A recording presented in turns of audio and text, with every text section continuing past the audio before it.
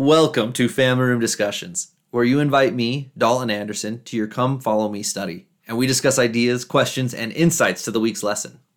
I am not a church historian or a scripture scholar. I am your average saint seeking to build my faith in Christ and deepen my testimony of the gospel and the scriptures, and I have found that by discussing Come Follow Me with others, it helps me to do just that. My sincere hope is that you will allow me to join in your gospel dialogue. With that introduction, let's start this Family Room discussion. Sisters and brothers, family and friends, this is episode 23, following along with All Flesh is in Mine Hand, Doctrine and Covenants, section 60 to 62. And this being Memorial Day, I want to wish you all a happy Memorial Day. I hope you had a great weekend, hope you had a great week. Lex and I got to go down and spend time with her family. Her youngest brother, Quaden, received his mission call, and he's going to the Washington Everett mission. And I'm super proud of him and his decision. It's a pretty cool tender mercy for him. His friend opened his call earlier in the week and got called to the Tacoma, Washington mission, which those two missions border. And I thought that was really cool. Pretty cool experience for them. And I plan on having Quaden as a special guest before he takes off to serve the Lord for 2 years. Hopefully we get to hear about that decision, that faith-filled decision to go and serve a mission. And we also got to spend time with the family herding cows. Always a great experience.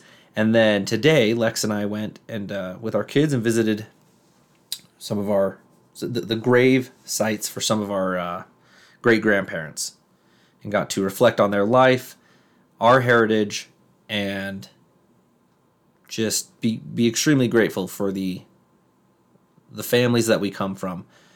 Because, I feel like everything I have is because of family and because of the sacrifices that have been made on my behalf before I was even born.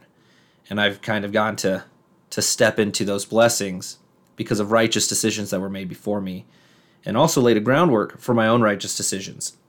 And so, that going around and visiting the gravesides and reflecting on our ancestors has been something Lex has wanted to do since we got married, and we finally made it happen 5 years later. So it was a great day. Excellent opportunity to reflect on what we have, the blessings we have, also the freedoms that we enjoy because of those women and men who have sacrificed their lives for the cause of freedom, and how we can, in our own ways, be prepared to sacrifice for that same cause. So let's get into the lesson. Before the introduction, I really like that in that orange text. I think it's orange. I don't know what color this is. But it says, President Ezra Taft Benson taught that when we study the scriptures, testimonies will increase, commitment will be strengthened, families will be fortified, personal revelation will flow. My first question is, are we studying the scriptures? And this is something I'm asking myself personally as well. Am I studying the scriptures? Obviously, I'm studying because we're doing this podcast and reflecting on what I'm learning from Come Follow Me. But even deeper than that, it's one thing to read the scriptures, it's another thing to study them. And so I took a moment to really reflect, am I studying the scriptures? I think there's room for me to repent, for me to study better, make my study each morning more meaningful, for sure. The second question is, are we seeing these promised blessings here, right? And I highlighted all of them because I think they're fantastic. Testimonies increasing, commitment being strengthened, families being fortified, and personal revelation flowing. If we're not seeing them, I would take the moment to reflect on where we can strengthen our studies, because we are promised these blessings from studying the scriptures. And those are tremendous blessings. I know, especially for me, I really want that blessing of having my family fortified. And I want personal revelation to flow. When I think of flow, I think of a river that's flowing, and not like a dammed lake where it's just stagnant water until I ruin it because of my boat. In the introduction, in June 1831, Joseph Smith held a conference with the elders of the church in Kirtland. There, the Lord organized some of the elders into companionships and sent them to Jackson County, Missouri, with this charge: preach by the way. Many of the elders did so diligently, but others did not. So, when the time came to travel back to Kirtland, the Lord said, with some elders I am not well pleased, for they will not open their mouths, but they hide their talent which I have given unto them because of the fear of man. I'm going to stop there and say, I believe we've all had this experience. I know I personally have experienced fearing men, women, people, and wanting just to close my mouth and not bear testimony. So I think this is something we can all relate to if we reflect on it. Many of us can feel sympathy for these elders. We may also feel hesitant to open our mouth and share the gospel, as I just said. Maybe we too are impeded by the fear of man. Maybe we doubt our worthiness or abilities. Whatever our reasons, the Lord knoweth the weakness of man and how to succor us.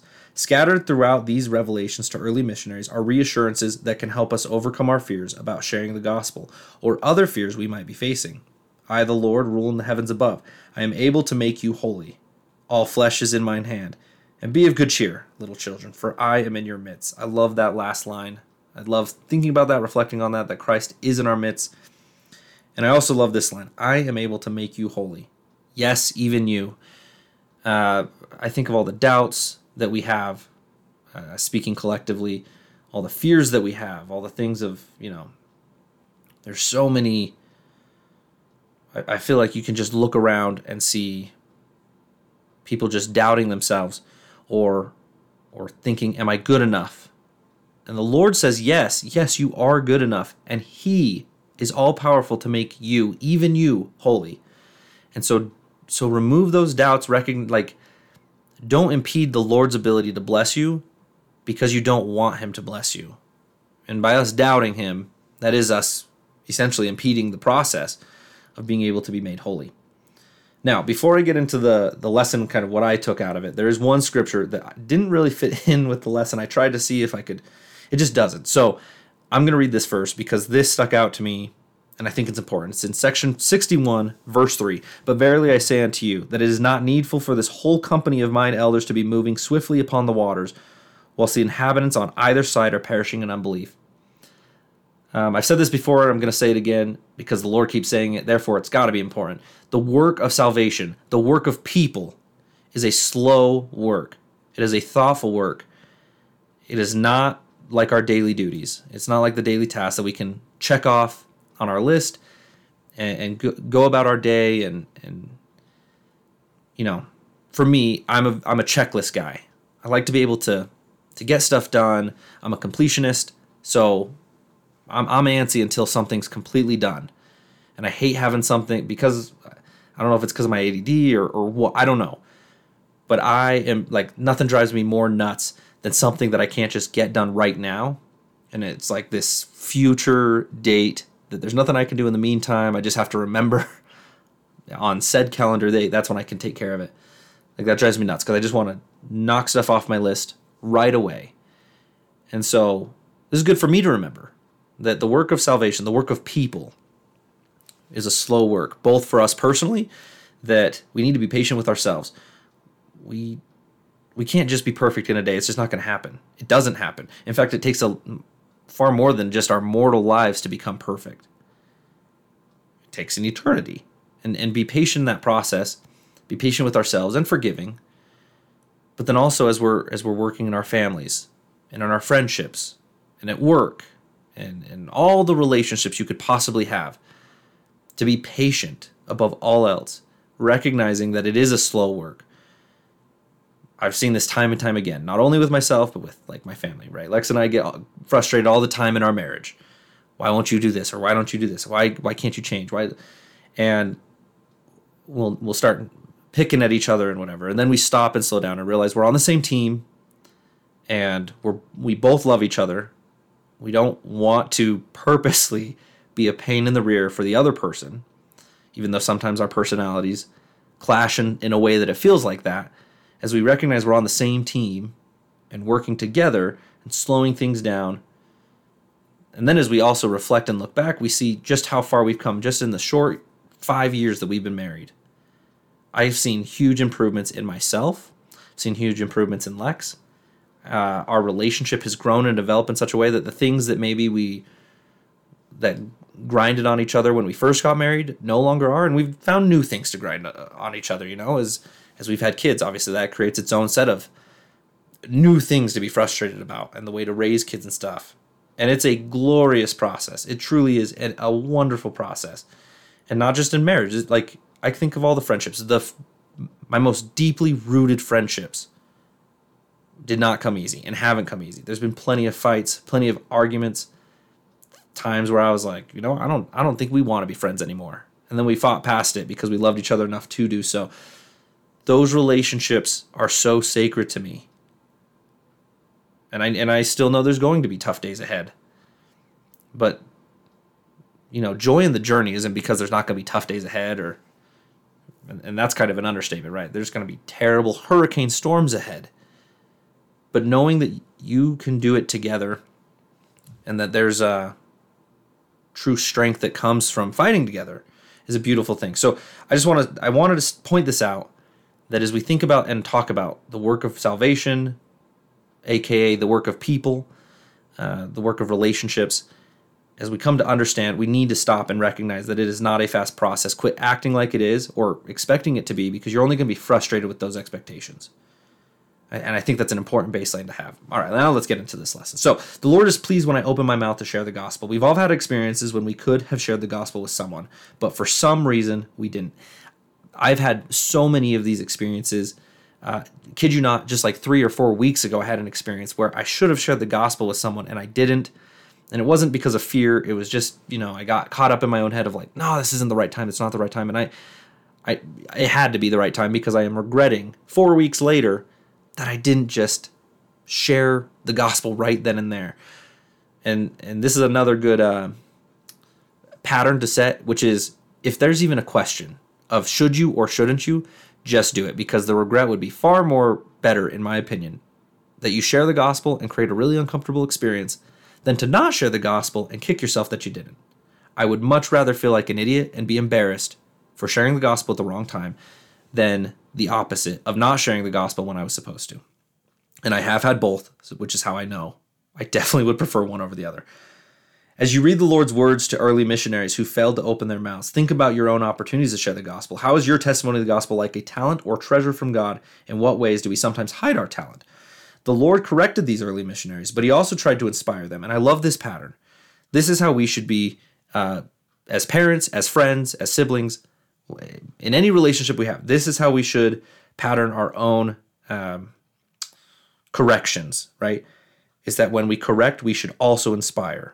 It should never just be like, you're trash at this and you should stop. That's never been how the Lord has done anything. And it's not how we should do it either. And too often in families, we destroy each other. We tell children, we tell siblings, like, you're garbage at this. And then we just leave it there. And that's a horrible way to really not only like build relationships, but to inspire. We need to inspire by saying, like, you can point out this behavior, this pattern, this is not okay. But I know you, and I know your heart, and I know you want to be a great person, and you are a great person. And these are changes that if you would make, I really believe, could get you to that point where, you truly stand above the rest, so to speak. I don't know what the speech looks like in the moment, but I do know the pattern should be that in any correction we do, we should also seek to inspire at the same time. That's the pattern the Lord sets for us, and that's what we should try to follow. What encouraging messages from him do you find in section 60 and 62? So, two scriptures that stuck out. One was both actually in section 60. So one is verse 2. But with some I am not well pleased, for they will not open their mouths, but they hide the talent which I have given unto them because of the fear of man. Woe unto such, for mine anger is kindled against them. Okay, so don't hide your talent. The Lord he says it right here. Take this as if it's saying it to you. Do not hide your talent, especially because of the fear of man. We all have fears. I fear men too. I can't think of a single person that I have met who's been like, I have zero fears of anything.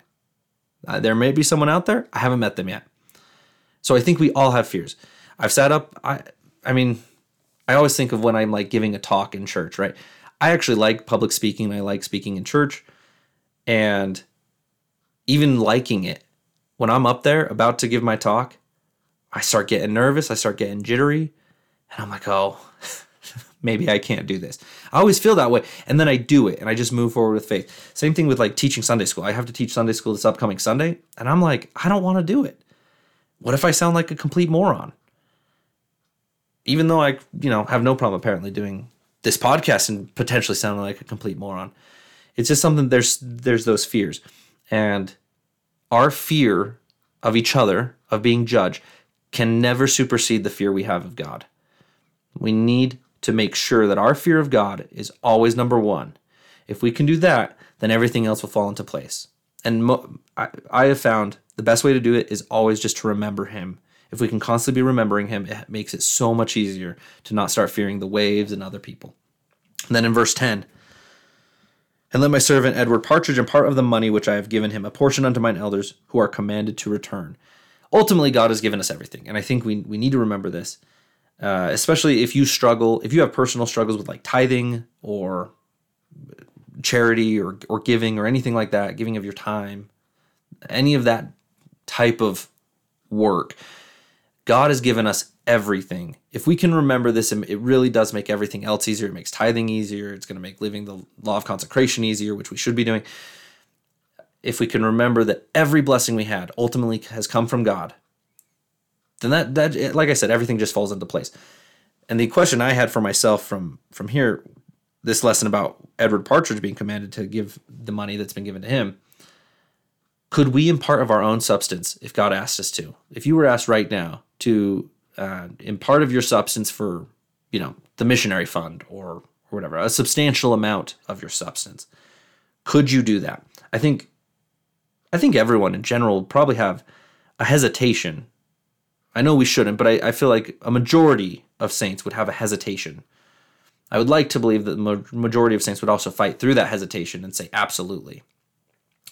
If through that little question there was a moment of hesitation for you, then I think it's like as for me, when I asked myself that question, it was a good moment to recognize and reflect and say, I'm not perfect yet, and so I need to continue working on this to remember and keep in mind everything I have has been a blessing from God, and it is His to do with ultimately.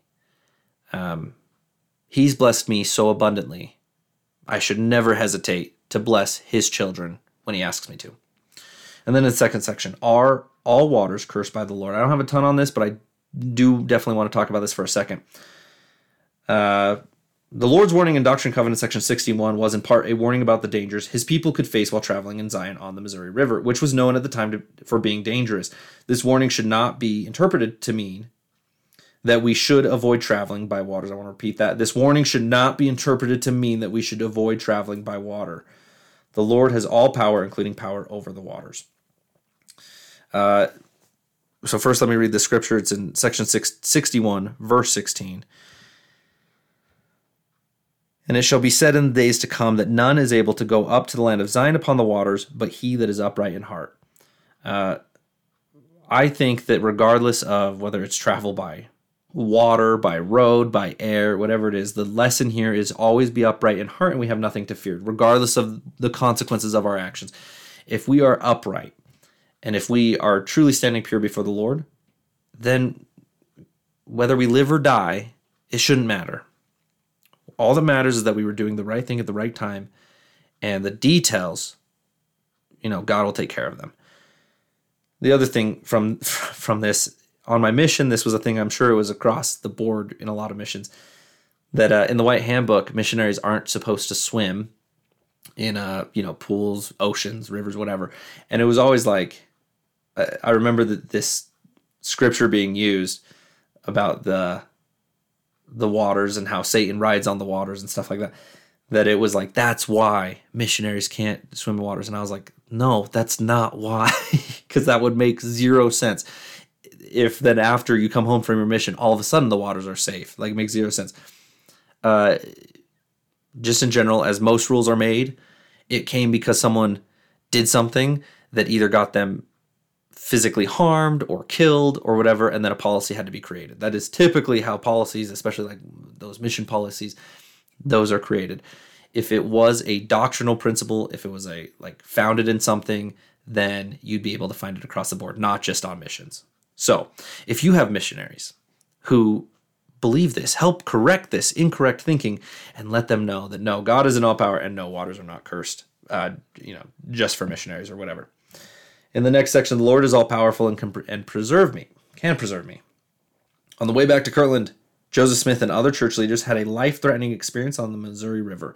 The Lord used this opportunity to warn and instruct his servants. What do you find in Doctrine and Covenants section 61 that encourages you to put trust in the Lord as you face your own challenges? For example, why is it important to know that God is from everlasting to everlasting?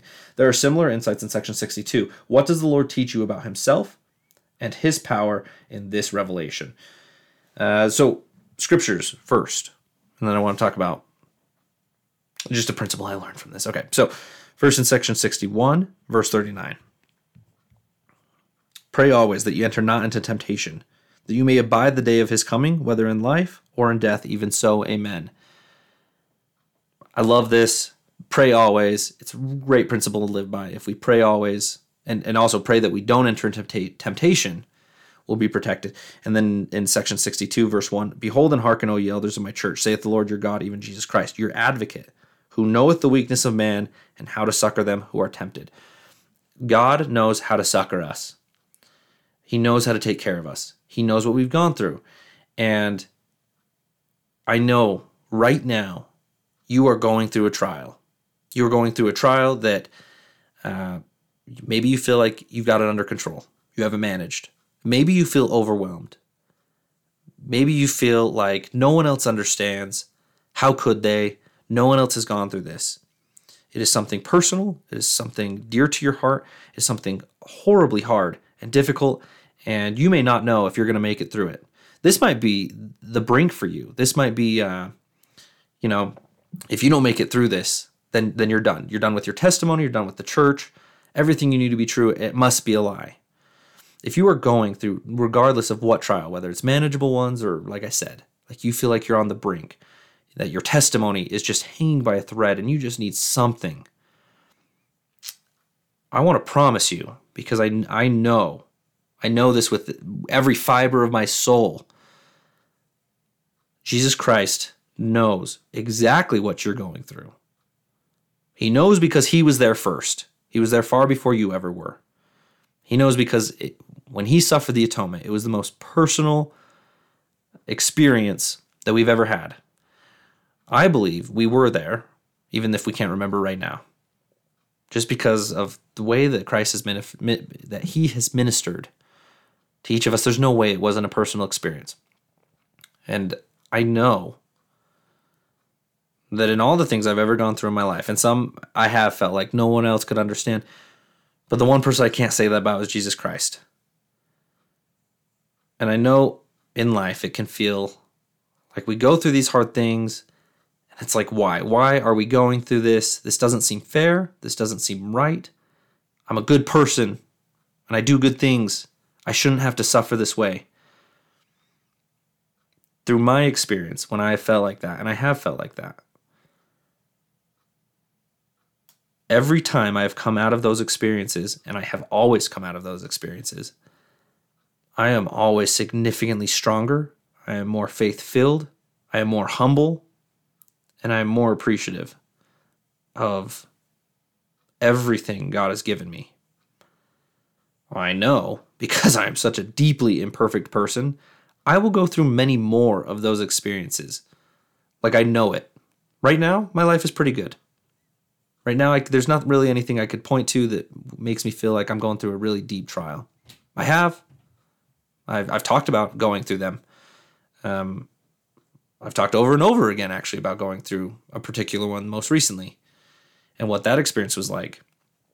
And how even though to everyone else it probably was something dumb, to me it was deeply, deeply painful and horrible. It was an awful experience. I hated it. And yet, I have so much more wisdom now and so much more appreciation that he led me through it. Not that he put me through it. He led me through that experience. So, if you are going through something, and I'm sure you are, because 9 times out of 10, we are going through something horrible. That is mortality. That is the mortal experience. If it wasn't that way, we wouldn't be learning anything. If you are going something, first, I hope you know. And if you don't know, I hope you're trying to know that Jesus Christ is with you. He does understand what you're going through.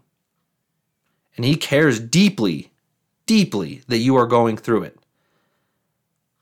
He does not find joy in making you suffer. But because he is a loving Savior, he's a loving Redeemer. Because Heavenly Father is a loving Heavenly Father, and both are perfect, they recognize that the only way you will ever be able to truly say that you've endured to the end is indeed to go through these trials that you're going through. Also, I promise you because I have experienced this myself, any trial you're going through right now will bless someone else's life down the road. Always. Always. And it could be years and years and years. There are still trials that I've gone through that I feel like I haven't been able to use to help other people, but I am so certain because of the other trials I've gone through, which have helped other people, I have no doubt in my mind that one day what I have gone through, as long as I continue faithful, will help someone else. This other concept that I want to discuss that came from this, that I feel like God teaches us, is that we make our own stories. Okay, you right now are making your own story, the story of your life. No one else gets to make the story, only you do. Yes, things are going to happen in your story that you probably wouldn't have written in yourself if you had the opportunity to. But you are making the story of how you respond to it. There's this whole poem I remember reading when I was in middle school called Attitude, about how attitude is 90%, or life is 10% of what happens and 90% how we respond to it. And it's a really cool poem. And it's a true poem, I think. But I think of all the books I've read. Think of all the fiction and fantasy books or movies you've watched or whatever form of entertainment. If they're like in every single one of these stories, there is a situation where the hero, the protagonist of the story, isn't sure how it's gonna end, how it's gonna turn out. There's this moment where things are hanging off on the edge, and it's like that. What's gonna happen, right? If there were never those moments in our life, ever, how boring would that story be? Or how boring would that movie be? We wouldn't read books and we wouldn't go to movies if it was just like, and everything was completely normal and nothing bad ever happened.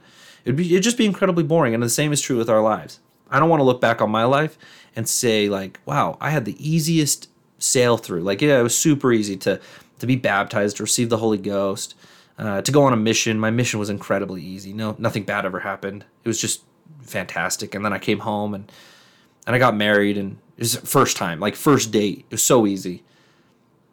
Like, I don't want to live a life like that. Also, I haven't lived a life like that. I feel like there are tons of challenging things along the way. And it's fun. It's fun to write my own story. It's fun to recognize my weaknesses and where I don't want this to be an ongoing part of my story. I am seeking the help of the Lord to be able to rewrite certain aspects of my story, that it's not like Dalton was forever impatient and no one liked being around Dalton when he hadn't eaten for 7 hours because he was just grumpy. I would prefer that not to be my story. So always keep in mind, I feel like this is an important concept to remember always. You get to choose how your story goes. And if you feel like you don't get to choose how your story goes, then you need to pray to get the pen back from whoever you've given it to. Because I'm telling you, you get to make your own story. You don't always get to choose the trials and adversities that come into your life, but you definitely get to choose how you're going to respond to it, how you're going to overcome it. And I think the greatest stories we're going to care about reading or hearing about will be the ones who went through a tremendous amount of adversity and continued to rise above it, who continued to come out on top. It's why I love reading about Joseph Smith. I don't know anyone other than Jesus Christ himself who went through more than Joseph Smith did and yet still remained positive. That's something that is always written about him from others, was that he was always positive, he was always smiling, he was always serving others. Regardless of all the critics and all the terrible stories written about Joseph Smith, no one has been able to say that he wasn't a happy, jolly person. How could someone who's gone through so much in their life, who went through so many trials and adversities and was slain for the cause of Christ, how could they remain jolly and happy? Because he chose how his story was going to go. And I want the same thing for me. In the next section, the Lord wants me to make some good decisions as seemeth me good. Indeed, indeed. So, let's let's go to a scripture in verse 7, section 62. I, the Lord, am willing, if any among you desire to ride upon horses, or upon mules, or in chariots. He shall receive this blessing, if he receive it from the hand of the Lord, with a thankful heart in all things. And that's kind of a weird scripture, I guess, that I pulled out. But isn't it interesting that the Lord is like, anyone who wants to ride upon, I don't know, horses, maybe mules, a chariot even, like whatever, just pray and ask me. Our personality should come into our prayers. And that's how we develop this relationship with God. You should not just do this cookie cutter prayer or have these cookie cutter desires. Make them personal. God wants to have a personal, deep relationship with you. That's what he wants. We all have different personalities. We all have different wants. You're going to pray for stuff that I would never pray for, and vice versa. And that is perfectly right and in alignment with the gospel. Now, there are definitely things on the list of things that we can't pray for or shouldn't pray for, but we will learn those as we continue to develop our relationship with God. So, if you believe that life was meant to just be lived in accordance with what God tells you, then I would say that you're not living your fullest life. This life was meant to make mistakes. As my mom always says, not mistakes of integrity. Don't make mistakes of integrity, but be willing to make mistakes. That is how we learn. That is how we learn fastest, and it is how we come in alignment with God, is through that experience. It is impossible to go through this life without making a single mistake. And honestly, it's pretty much impossible to go throughout a single day, or let alone an hour, without making a single mistake. But do not get caught up in feeling like somehow that makes you that you're cut off, you're damned, and that's it. Like, take it easy. Take it easy. And recognize that is the process. And this last part of that section is, why is it good for us to make some decisions without specific direction from God? Because we learn. Because we learn. And that's a great reason. In the family scripture study, I love Doctrine and Covenants section 62-3, where it says, why were some early missionaries hesitant to share the gospel? Why do we sometimes hesitate? Consider role-playing how family members could share the gospel in a variety of settings. This is something that I actually want to do with Lex, because I feel like opportunities arise all the time, and I want to be ready, and role-plays really do help. If you've ever done them, they can feel silly, but they are inspired, especially if you make it a prayerful role-play. They are inspired. I remember on the mission, of course on the mission, but several times where we would role play something in district meeting, and then like that week, the very role play would go down, and I was like, oh my gosh, I'm prepared. So this is an activity I really want to do. The other thing is, this is from an experience I had. So maybe you could make this into your, if you want to take this and use this in your family this week. Here's a specific role play that actually happened to me. This is a true story. I was sitting at work. This was months ago, so not at 1-800-CONTACT. It was at UVU. I was sitting at work, and a friend and coworker came in my door.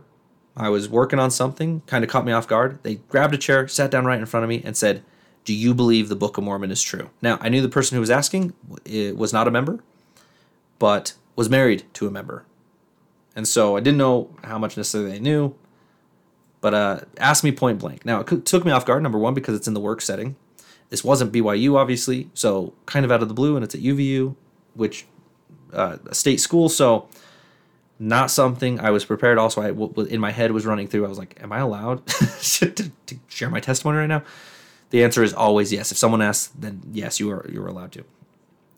But they said, why do you believe in the Book of Mormon? I gave a blank look for a couple seconds, and then all of a sudden I was like, are you being serious right now? And they were like, yep. Why? Why do you believe in the Book of Mormon? And I just responded with, because I've read it, and I've prayed about it, and I've thought over the words and the stories that come from it, and I know they're true. And I felt super dumb in that response. I felt like that was straight out of Moroni section 10, or chapter 10, excuse me. And I felt dumb saying it, because I'm a really logical person. I like, A plus B to equal C. I like to be able to follow that path, and I like to help others follow that path. And sometimes those faith-based answers, I struggled with this on the mission too. There's not a right answer in your testimony, and sometimes I want there to be.